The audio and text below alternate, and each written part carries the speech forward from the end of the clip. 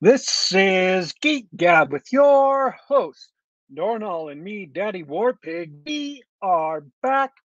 Geek Gab for Monday, August 14th, 2023. Oh, such an awesome week. Um, should we just jump in? I'm How was your dying. gaming session? How was the deal getting back behind the DM screen? Oh, yes. Trollopulus has a new dungeon master. His name is Dorrinal. Uh, yeah, everybody sort of needed a break. The dungeon master of Machador, in particular, he's been doing a lot of game running. Our normal DM missing in action. So I stepped up to the plate because it's been too long. I had to get back behind the dungeon master screen and run a game. And it was great. I had a great time. Um, I think everybody also needed a break from the Trollopulus milieu and the Machador milieu. So I just we got a few of our usuals together. I think we had 7 players. And everybody graciously had level 1 characters ready to go. So, well, first of all, before I go into the boring details about it, what did you think? Did you have fun? I enjoyed it. Yes. What You did you asked me like to about give it? more. I You didn't even allow me to finish my sentence. I I'm was going to say anticipating it. you're going to ask me to give you more details, and I'm going to say I'm really exhausted today. I can't give you more details. I've been focusing all day on my part of the show, and that's it. You could ask Excellent. me anything on any other. Tell you not today. Well, if you're having trouble remembering what happened, have I had my arm twisted actually to continue the proud Broasar tradition of a, session report, which you can find at dorrinal.blogspot.com. It's my first blog post ever. Apparently, I'm a blogger now. I don't I don't think I like it much. You used to do lots of blog posts. What do you think? I didn't use Blogspot. I used WordPress. I did use Blogspot for a little bit, but I didn't like Blogspot. I wish I had spent some time comparing different blog platforms because I spent a couple of hours fighting with the Blogspot software. Not to mention the time actually writing the thing. You might realize this, but I'm not much of a writer either. But anyway, yeah, we had a great time. So uh, I I did a twist on the old standard starting scenario. So all the level 1 player characters began in a uh, pioneer style fort out at the borders of civilization that is being built up by a newly minted level 9 fighter who's decided to claim some wilderness as his own and build up his domain. Naturally, there's a bunch of wilderness and dungeons nearby, chock full of monsters and treasure, we hope. So that's pretty typical ever since Keep on the Borderlands. That's one of the standard openings to a campaign. The twist comes in is that while not exactly being part of an ongoing campaign, I built this milieu with another player. If careful listeners of the show might recall that I worked out the domain development rules with my brother sometime last year. So I took those notes, and when I was called to service as a dungeon master of Trilopulus, well, I already had a ready made fort with a few characters and a few quest hooks ready to go.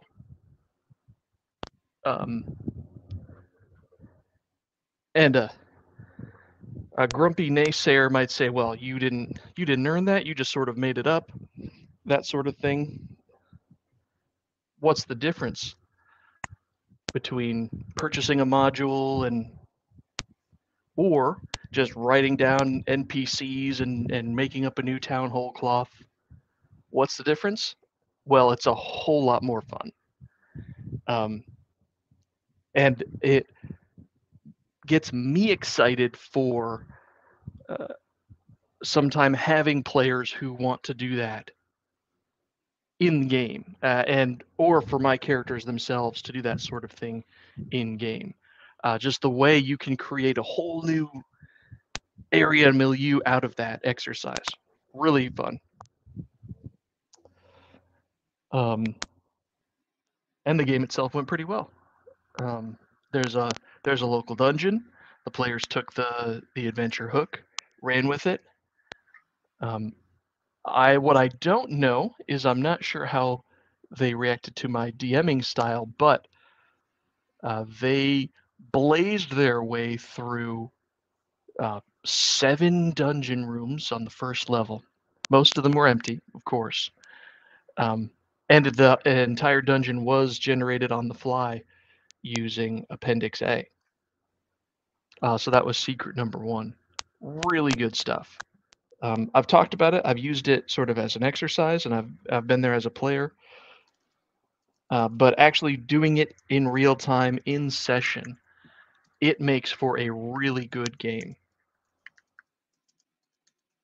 which you might not think. You might think your prepared dungeons, your one-page dungeon with monster roster and everything that is common in OSR style games. Those are good, but you don't need them. More to the point, if you don't have one available, AD&D works out of the box. Gives you everything that you need. Something interesting happened during the game that I wanted to bring up, and I think I might even write a blog post about it. Is Macho Mandelf is not done breaking the game. He decided to play as his character concept an elf assassin. And I'm not going to go into excruciatingly long detail about this, but the elves in AD&D are very stealthy, and they have a great chance to surprise any monsters they come across. And assassins, if they ever surprise an opponent, they can just assassinate that target in lieu of regular attacks with their weapons. This combined with the rules on how many shots you can fire in a surprise segment. Well, let's just say that the elf, while scouting well ahead of the party, turned the corner and found himself face to face with 2 orcs. Luckily, they were surprised, and he gunned them all down before they knew he was there. Consequently, elves, longbows, and assassins are all now banned in my campaign world. Yeah. That was really interesting. And yeah, exactly, Bradford. They're lethal when they catch a target unawares. The 2 things that really stood out to me had to do with the ranged weapon. If that's a red flag to any game master or would-be game designer, yes, that's incredibly cheesy, but the rules as written stand. You may assassinate with ranged weapons.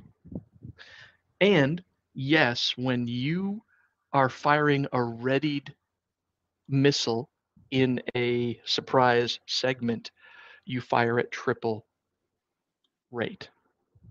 So he had the option of just firing something like 6 arrows for regular damage, or assassinating 3 out of the 4 targets in a single segment.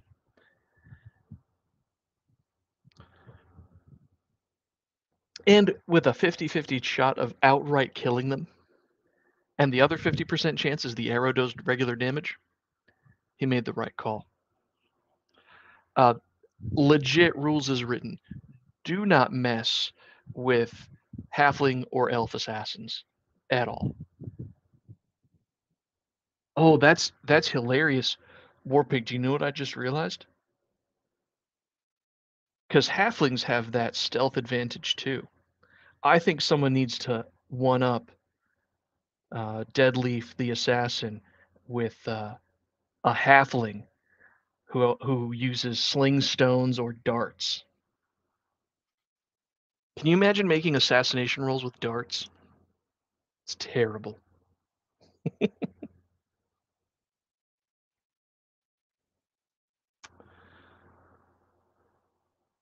So let's see. What else interesting happened? D-Dubs, you're on mute, by the way, in case you're trying to chat.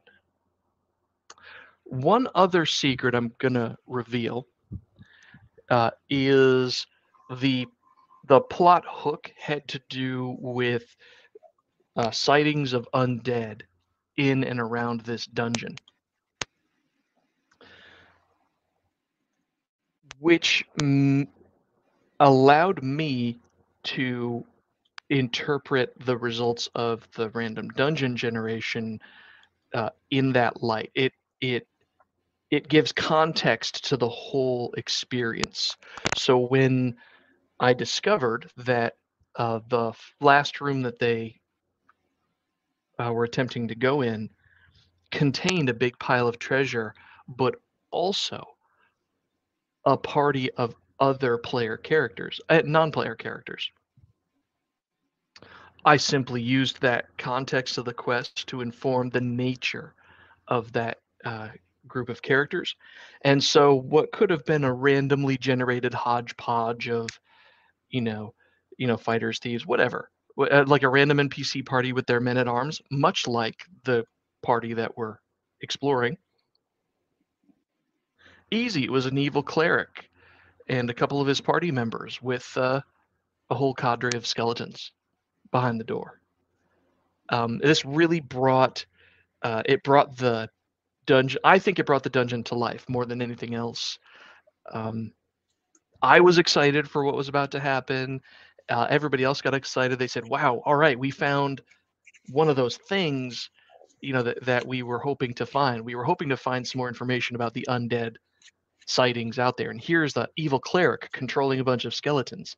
Great."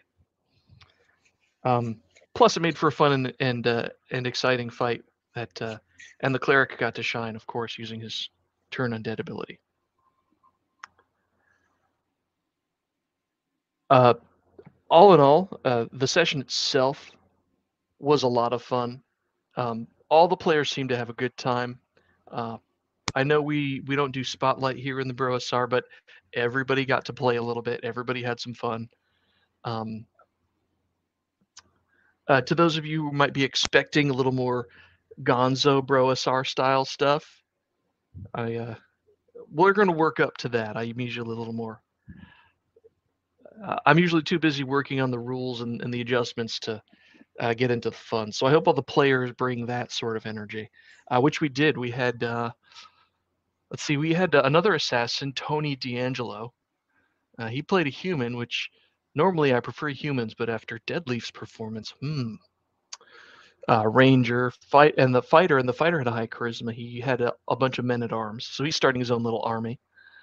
Cleric, and we had 2 fighters who are hopefuls to be bards. Both named Bard, oddly enough. I blame you, Warpig. Yeah. Mm-hmm. But anyway, you can read the session, Dorrinal.blogspot.com. If I find time in and around my personal stuff, such as wedding planning and actual work, I hope to do more sessions. I hope to maybe add some more blog posts. I love talking about rules. I love talking shop. That's one of my favorite things. It is my hobby that I love probably more than anything. And I'm happy to share it with you guys. Really cool stuff. So, that's what's exciting me, Warpig. What's that? so based on this advice for DMs. Sorry, was that a question? Yeah, based on this session, do you have any advice for DMs? Did it make you think of anything that you would tell other DMs? Absolutely. For anybody who's new, who's thinking about trying D&D of any stripe, Advanced Dungeons and Dragons, the generated stuff in the back works. Similarly, anybody who's used to regular style dungeon mastering, I should go into that a little bit more detail.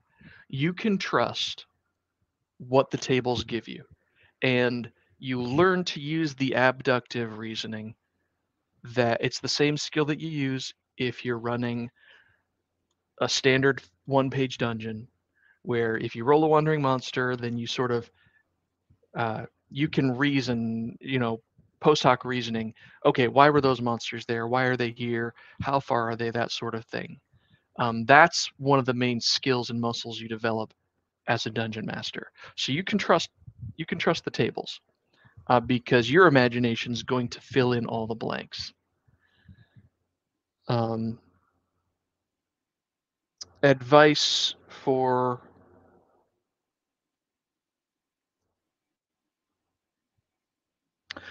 I don't suppose that I have any other specific advice except for here are things that I like to do when I'm at the table that are I think help me run the game more efficiently, which is the first thing that I would advise DMs to do is shut up. Sometimes, and it's hard for me because I like to answer all the questions that come up, but sometimes people are just musing out loud. Sometimes they're talking to each other, and we all know, or most of us know through experience, that players who take initiative and actually do things, take actions, lead the party on through the dungeon, right? They're going to drive the game forward. So my advice is to just shut up and get out of the way. And if it gets quiet or if people are kibitzing, like talking off topic, you can just say, remind them, hey, by the way, you guys are here, and I'm just waiting for you guys to give me actions. All they need is just a little reminder. Hey, you're not waiting on me. I'm waiting on you. The other thing that this is seems like a minor thing, but as a rules experiment, I did all of the surprise rolls myself behind the DM screen. I think there's a good technical reason for it, and that makes the game run smoother. So in Dungeons and Dragons, when the game master, when you've determined that there's going to be an encounter, one of the first things you check for is whether one or both of the sides of the encounter is surprised.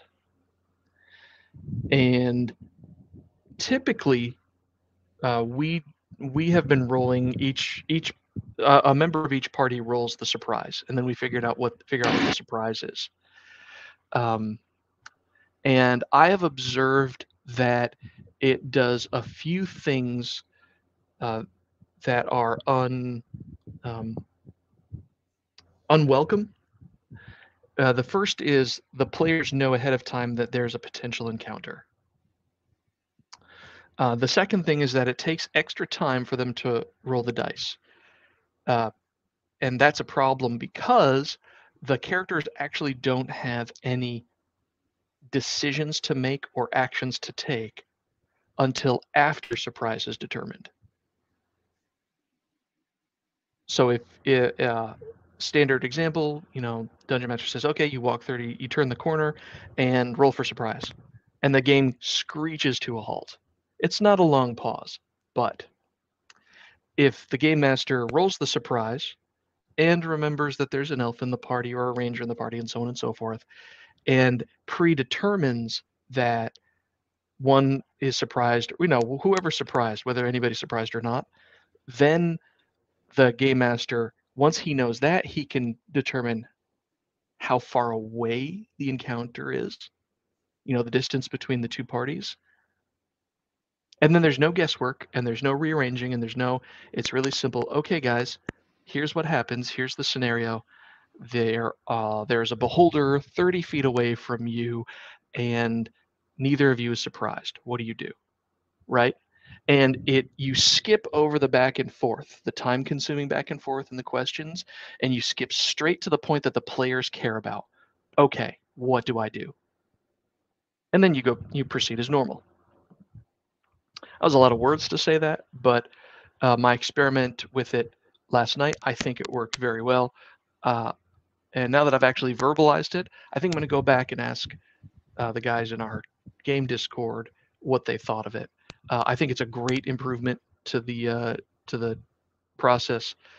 Just one more tool in your DM arsenal. Do you regret asking for advice yet? No. That's why we talk about these things. Is we can if we can give other people, benefit of the experience. If they're not in a campaign run according to these kind of rules, and they don't have the experience of them, there's some things they may not have yet had a chance to try.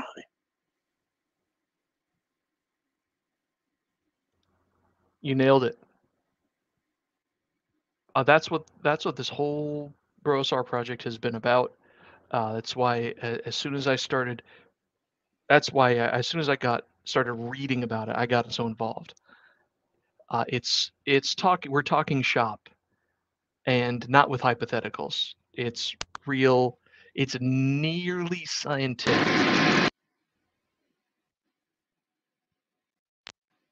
I had a hypothesis. I tested it in game when I got a chance.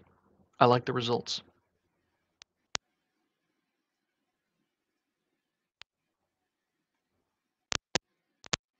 I think, although I'm gonna put a pin in that. I'm gonna have to write a blog post about that. But I think that's all my excitement for 1 week. I already got one request for downtime action, but who knows when we'll play again. I think everybody wants to hunt a dragon in Machador.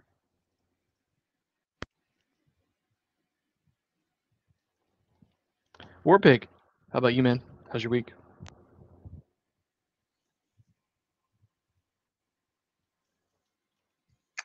I finally saw the last, and I just found out today, like 4 days ago. So I wasn't even late on this. I just saw the last episode of Strange New Worlds today, and I'm raring to talk about it. All right. For those of you that don't know, Strange New Worlds is the currently running Star Trek streaming series on Paramount Plus. It is a 10-episode season, which again just concluded 4 days ago. And it's set with Captain Christopher Pike aboard the USS Enterprise. The original pilot episode for Star Trek was with Captain Christopher Pike, and the network didn't like it, so they sent it back to retool it, and then they took it away and came back with James T. Kirk and the crew that we know, instead of Christopher Pike, number one, who's played by Majel Barrett, and all of the. And it was later retooled into a two-parter called The Cage, with Ike infamously ending up in a chair where he could only talk, flashing. So this takes place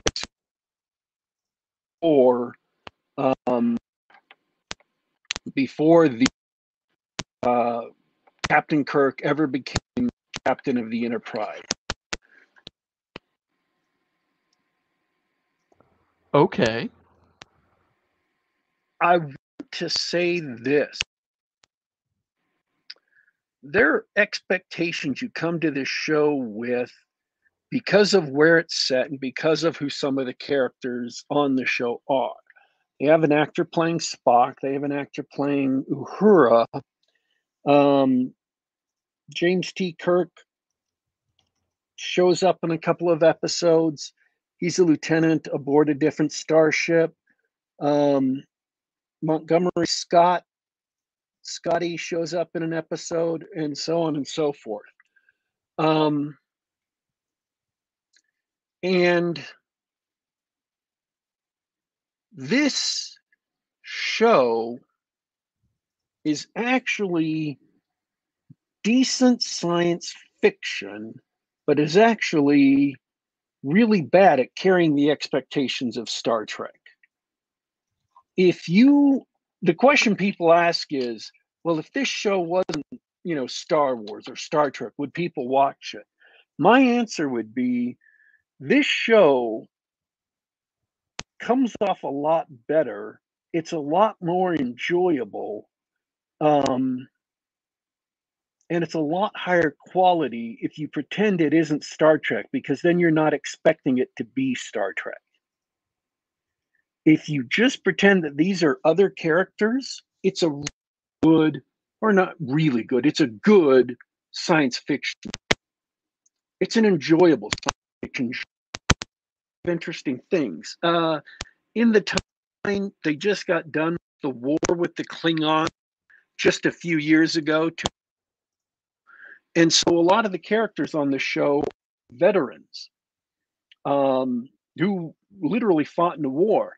And they have a couple of that include, for various reasons, flashbacks to the Klingon War. So they're literally on the front line of battle, on the front line, on the ground, in the war.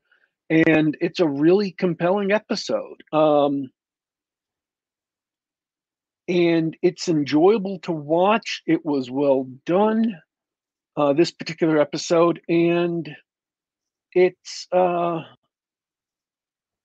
dealt with, PTSD. It dealt with war crimes by the enemy. It dealt with all kinds of things.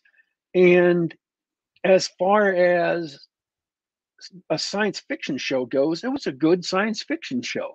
If you're real attached to Star Trek, you're going to expect that utopian Starfleet that was part of the original series, part of the Next Generation.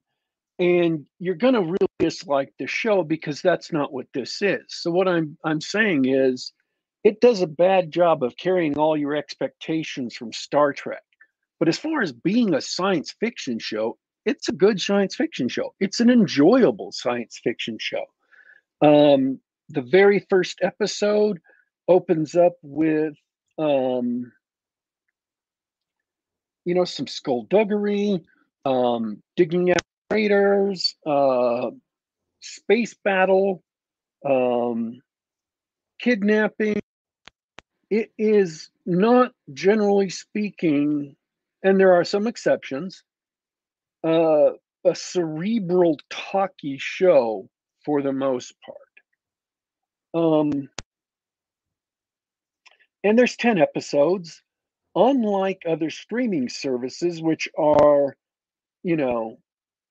one 10-hour movie chopped up into pieces, each episode is a self-contained story. And the next episode has to do with something completely different.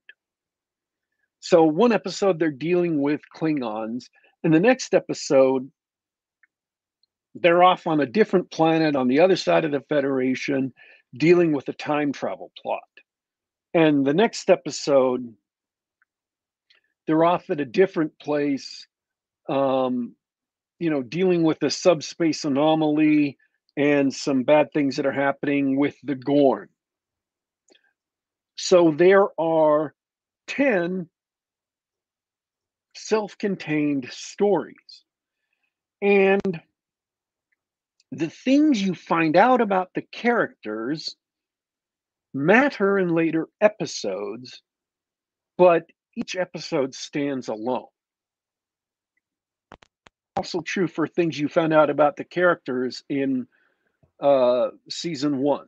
This is the second season of this show, and there were also like 6 episodes from one season of Discovery that dealt with this crew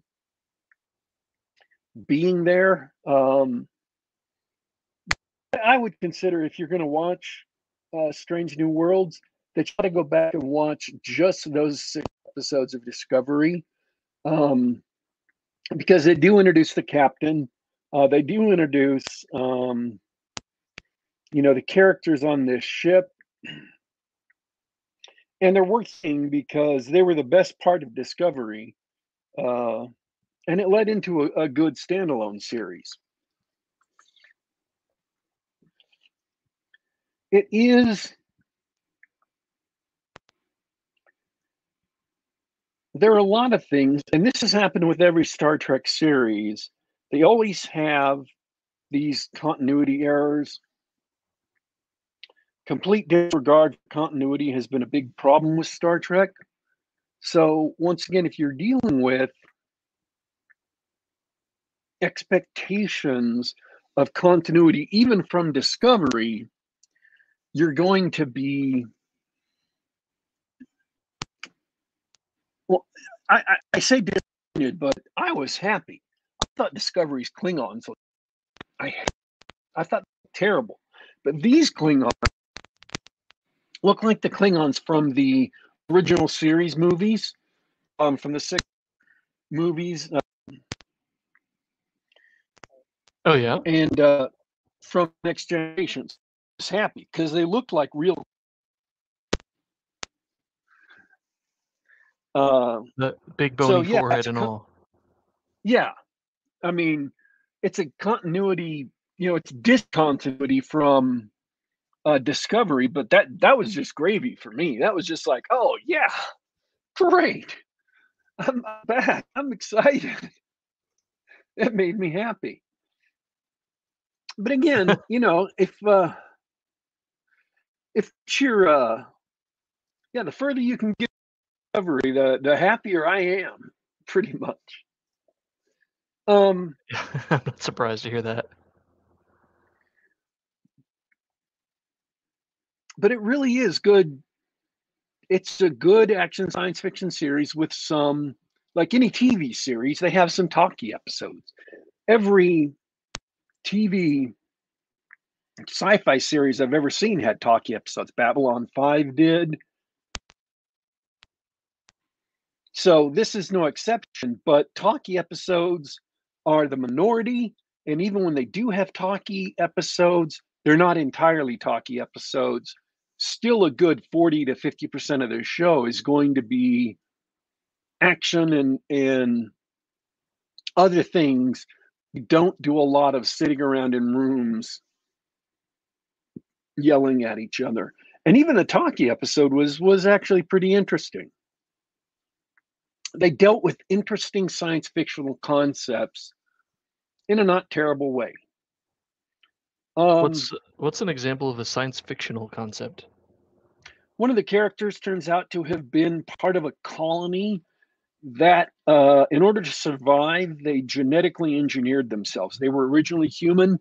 They didn't radically genetically engineer themselves, but they added genetically engineered augmentations to their children, which is because of Khan Noonien Singh and the genetics wars, which is the nuclear holocaust that destroyed Earth, is illegal on Earth and now in the Federation. And in order to joined Starfleet, she lied about her being genetically modified. And this is the season finale of the first season. Is she gets somebody turns her in, she gets arrested, and so she's in jail. And they have to go through a defense of trying to not get her thrown in jail for 20 years, or trying to get her a slap on the wrist, or even trying to get her reinstated in Starfleet. And so there's a trial of this character, and any trial is going to be a somewhat talky episode. But in addition to that, there's characters doing things on the ship to try and figure out who turned her in. Why did they turn her in? Can we get access to these, communications records, their private communications records? Can they try and, slice their way into the records? Well, that'll make it inadmissible in court. What can we do about it? In order to get a good lawyer, Pike has to fly off to this colony of genetically engineered humans that the Federation wants nothing to do with, and try to convince someone to from there to come and defend her. I mean, it's an interesting episode. It's just not, an action combat episode. Got it. Speaking of episodes, Simon Hogwood wants to know what you thought of the Lower Decks crossover.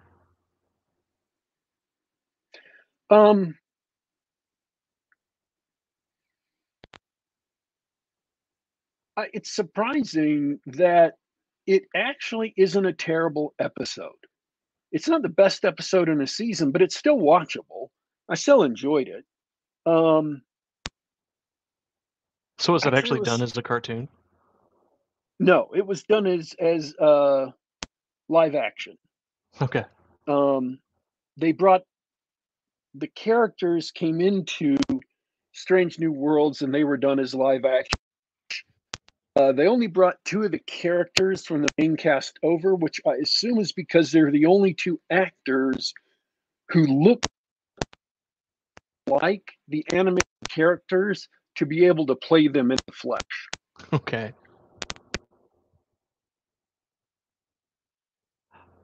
That's a funny idea.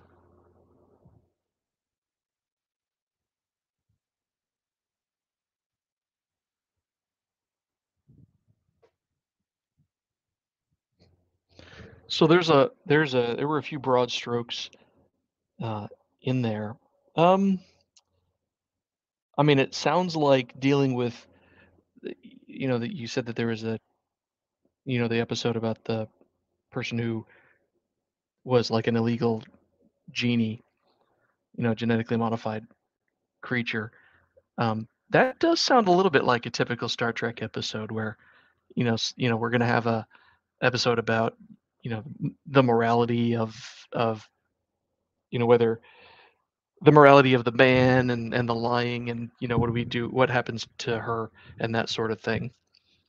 That does sound pretty Star Trekky to me. I don't know if I had a question in there. What is the I think you're gonna say the same one about the Klingon War, but is that the least Star Trek like episode? Are there any others? Like I haven't watched Star Trek since DS9. What are some good episodes to take a look at?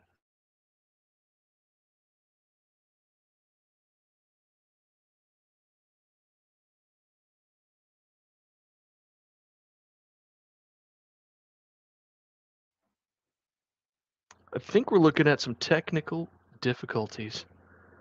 Warpig, you've been cutting in and out a little bit throughout the show.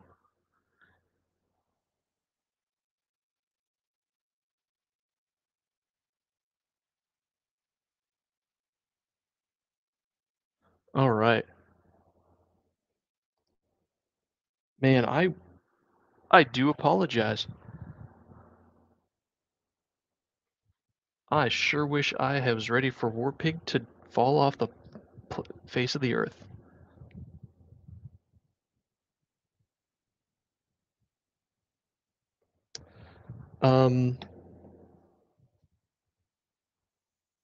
I think that's all we wanted to talk about today. So I think we're probably just going to call it due to technical difficulties and or rain, as Warpig's frantically trying to mute and unmute himself. Can you hear me? I can hear you now. I almost called the game on problems today. On account of rain. Where did I get cut off? I don't recall. Anyways, because as soon as you got cut off, I asked you a question about like what was the least Star Trek-y like episode. Most of them are not Star Trek-y like episodes. Most of them are just better if you think of them as good science fiction and not Star Trek.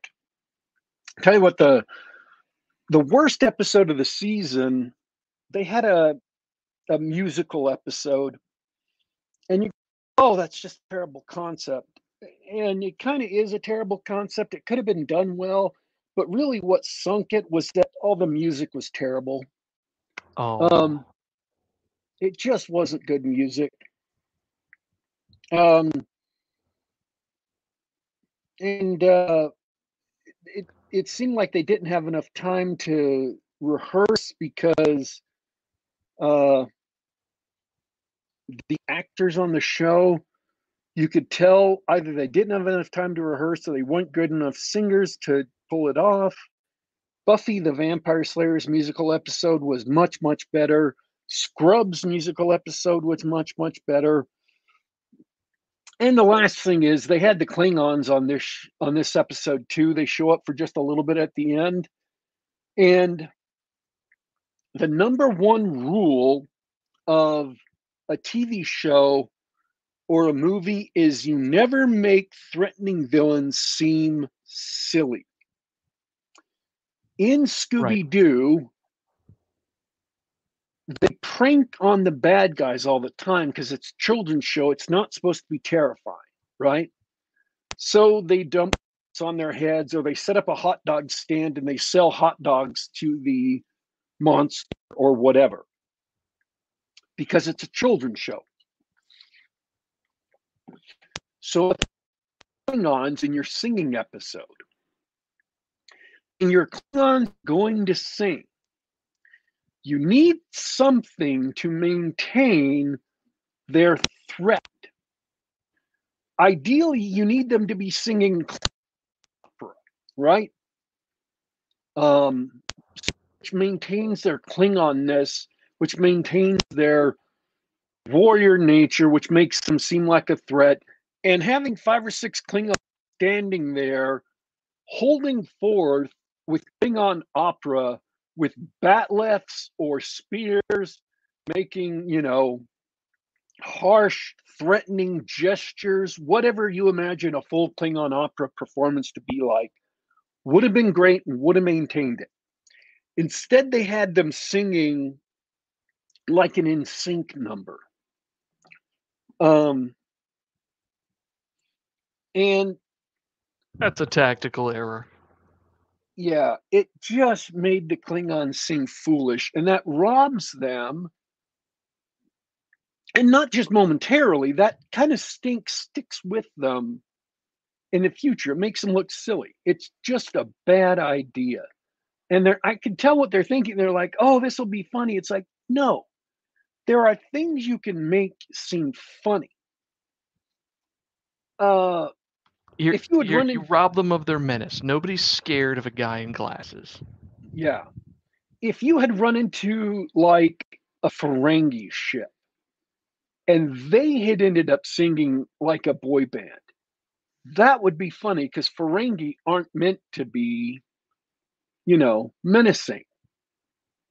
Or a Packlet, or any one of a number of different races that are Vulcans would have been funny singing in a boy band because it's a staid, logical race, sing like a boy band. It makes them seem kind of silly, but everybody on the ship seemed kind of silly because they were singing. It doesn't take them far away from their base, and they can go back to being logical. It doesn't rob them of their logic or reason any more than being in a musical episode would anyway. So yeah, that was a grave error. Of all the episodes, and I'm not saying it was a terrible episode, it wasn't a great concept. If it had had really great music, if there had been some bangers in there, then it would have been, a good episode. But it didn't have great music, and they did the Klingons dirty. Buffy the Vampire Slayer, their musical episode had good music in it. They had some of the songs were really good songs, enjoyable songs. Scrubs had some great songs in their musical episode. Not everybody needs a musical episode, man. Not everybody needs one. I'm just taking this from the point of view as if you're going to do it, if you're going to do a musical episode, you have to have good music. That's like the baseline requirement. And it wasn't. I just want to make clear this wasn't a holodeck episode, right? This wasn't Data and Riker hang out with the Rat Pack, right? No. And the reason was dumb too. Someone else pointed out on that if they were going to do a musical episode, they should have had like a virus or spores or something in the ship that affected the crew. Instead, they had it be a subspace anomaly, which was just stupid. It was not a concept to have a musical episode to begin with. The cause of the musical episode wasn't great itself. The music was terrible. It was okay. It was all right. The characters dealt with it in an interesting way. You got to.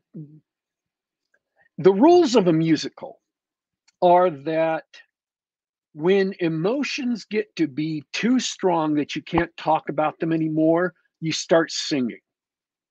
And when the emotions are too strong for song, then you start dancing. So because of this subspace anomaly that's going on, they were living under the laws of reality for a musical. So given that setup, they did good with it. They just let it down. You had a lot of characters who've been dealing with problems building up through the season, and they kind of collided in this episode. And that was interesting to see how their difficulties with command, their difficulties with, dealing with other characters in romance or in personal conflicts, things like that played out. In terms of the music, it was interesting in seeing them, because what happens when you're singing in a musical is you reveal emotions and you reveal things that you would normally have kept hidden. And that's what happens in the ship. So there were good things about the episode, and there were entertaining things about the episode. And if you've been watching the series and you're invested in the characters, it's worthwhile to see. It's not so bad that, it's like getting spiked balls dumped on your face, but it wasn't enough to make you get up, shut the thing off and say, I'll wait till next episode to come back. Yeah, I mean, if you didn't like the characters though, it was if you didn't care about the characters, it was an episode to make you go, all right, I can skip this. And if you don't care about the characters, you can skip it. There's nothing you're going to miss, at least so far. Everything that would have made it memorable, everything that would have made it a can't miss episode, they missed. So it's sad that way. They needed more time. They needed better songwriters. They needed, gosh darn it, they just needed more rehearsal time. Singing's hard. Yeah. This should have been the one episode they spent the most time preparing for and getting ready for. And I don't know if they spent just as much time on it as they did the rest of the episodes, or they spent less time on it than they did the rest of the episodes, but they certainly weren't as prepared as they should have been. So.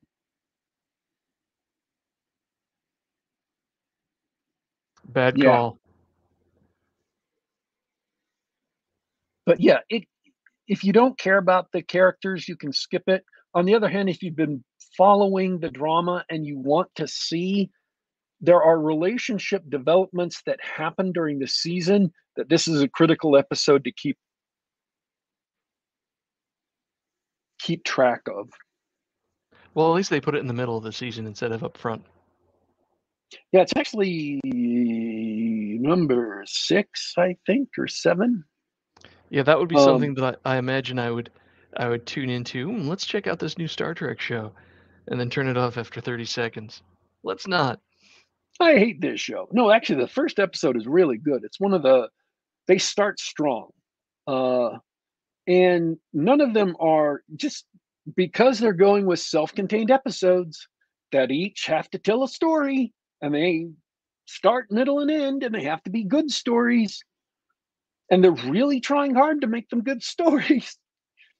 They're not, there's no like filler episodes like that. They're really trying hard to make each episode work as a story. And there are flaws here and there. I'm not going to say it's perfect. That's why I said it's a good science fiction series. It is better than most other streaming sci-fi series I can think of. Not as good as The Expanse was. People can toss names out at me in the chat. Better than all the other Star Trek series on Paramount Plus. Did you say you liked it better than The Expanse? No. It's not as good as The Expanse. God, okay, that's what I thought. There's not many others I would say are better than this. It's better than just about every other streaming series I've seen. And it's probably better than most of their mainstream sci-fi series in the last, 5 years, 10 years, whatever. Genuinely trying to make a show where being bold, being explorational, masculine are all good things. The captain is a masculine man, and that's presented as a good thing. He's not shamed for that. They go out into space and they fight the bad guys and sometimes negotiate. But that's not presented. Fighting, shooting, blowing bad guys up is not presented as a bad or a shameful thing. They're not called on the carpet for it. It takes a kind of vigorous culture to explore. It takes a kind of vigorous culture to think that their values are right. And instead of showing up everywhere and apologizing for being the Federation, they believe in the Federation's values over the Klingons' warlike values. They believe in the Federation and humanity over Gorn. There's some horror here. They have episodes that have touches of horror, and that's cool. It's great. This is a lot darker than you would expect Star Trek to be. It's a lot darker than you would expect than DS9 typically got. So again, if you are a staunch fan of old Star Trek, of the original series, of the Next Generation, you are not going to be happy with those aspects of the show. And it's those aspects of the show that make it good sci-fi. There's action, they fight enemies, there's horror episodes that are dark, there's a war episode that gets kind of dark, and it's dark and depressing, it's not dark and nihilistic. You have a doctor and a nurse on the front lines of a war, and they are fighting as hard as they can to get patients in and get them treated, and get more patients in and get them treated. And it doesn't really sugarcoat it. It's not bloody. They don't have, horrendous, grotesque bloodiness, but it shows the kind of burdens on the soldiers, the burdens on the commander, the burdens of running out of supplies, the burdens of what has, because these things happened a few years ago, the burdens of what these characters are going through years later. I genuinely like some of these characters. I cannot tell you the last time that happened. The pilot of the ship, the alpha pilot of the ship, her name is Ortega. She, as a character, has a bunch of fun. She's always smiling. She's making jokes. She has this can-do attitude. She has a lot of, spunk. I started to really like her about episode 3 or 4. And I really enjoyed her for the rest of the series. She's just fun to have on screen. I mean, do you know how long it's been since I've had a character, especially someone who's supposed to be a strong female character, who I can just enjoy watching on screen, because she's not condescending, she's not perfect, she's not there to make all the men look bad. She has her job, she does it, but she has weaknesses and she has to work hard. And when she gets personally taken off a mission because she has to go do something else, instead of whining about it and complaining about how it's because she's a woman, she just sucks it up and does her job and acts like a professional. I mean, I suspect it's never happened before. It's great to see Starfleet personnel acting like professionals. Just don't expect it to be the original series of the Next Generation, because it's not. It's not Star Trek in that sense, but it's good sci-fi. It's enjoyable sci-fi. And I'm not trying to oversell it, but we're in a period of time when just good TV seems really amazing, just because there's so much crap out there, Oh, I know. It's really bad out there. So it's heartening to hear that there's some decent stuff out there, especially with a old show like Star Trek. Do it a little bit of justice. You don't have to copy what the original series was.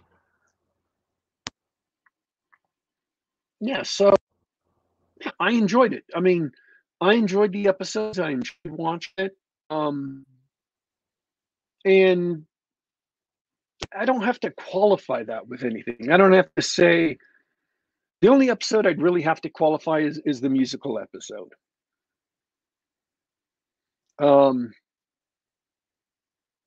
And that's just because it's like having a comedy episode. If they'd done an entire sitcom episode, but none of the jokes were funny, it'd be an awful sitcom episode. They did a musical episode, none of the music. I mean, the music isn't terrible.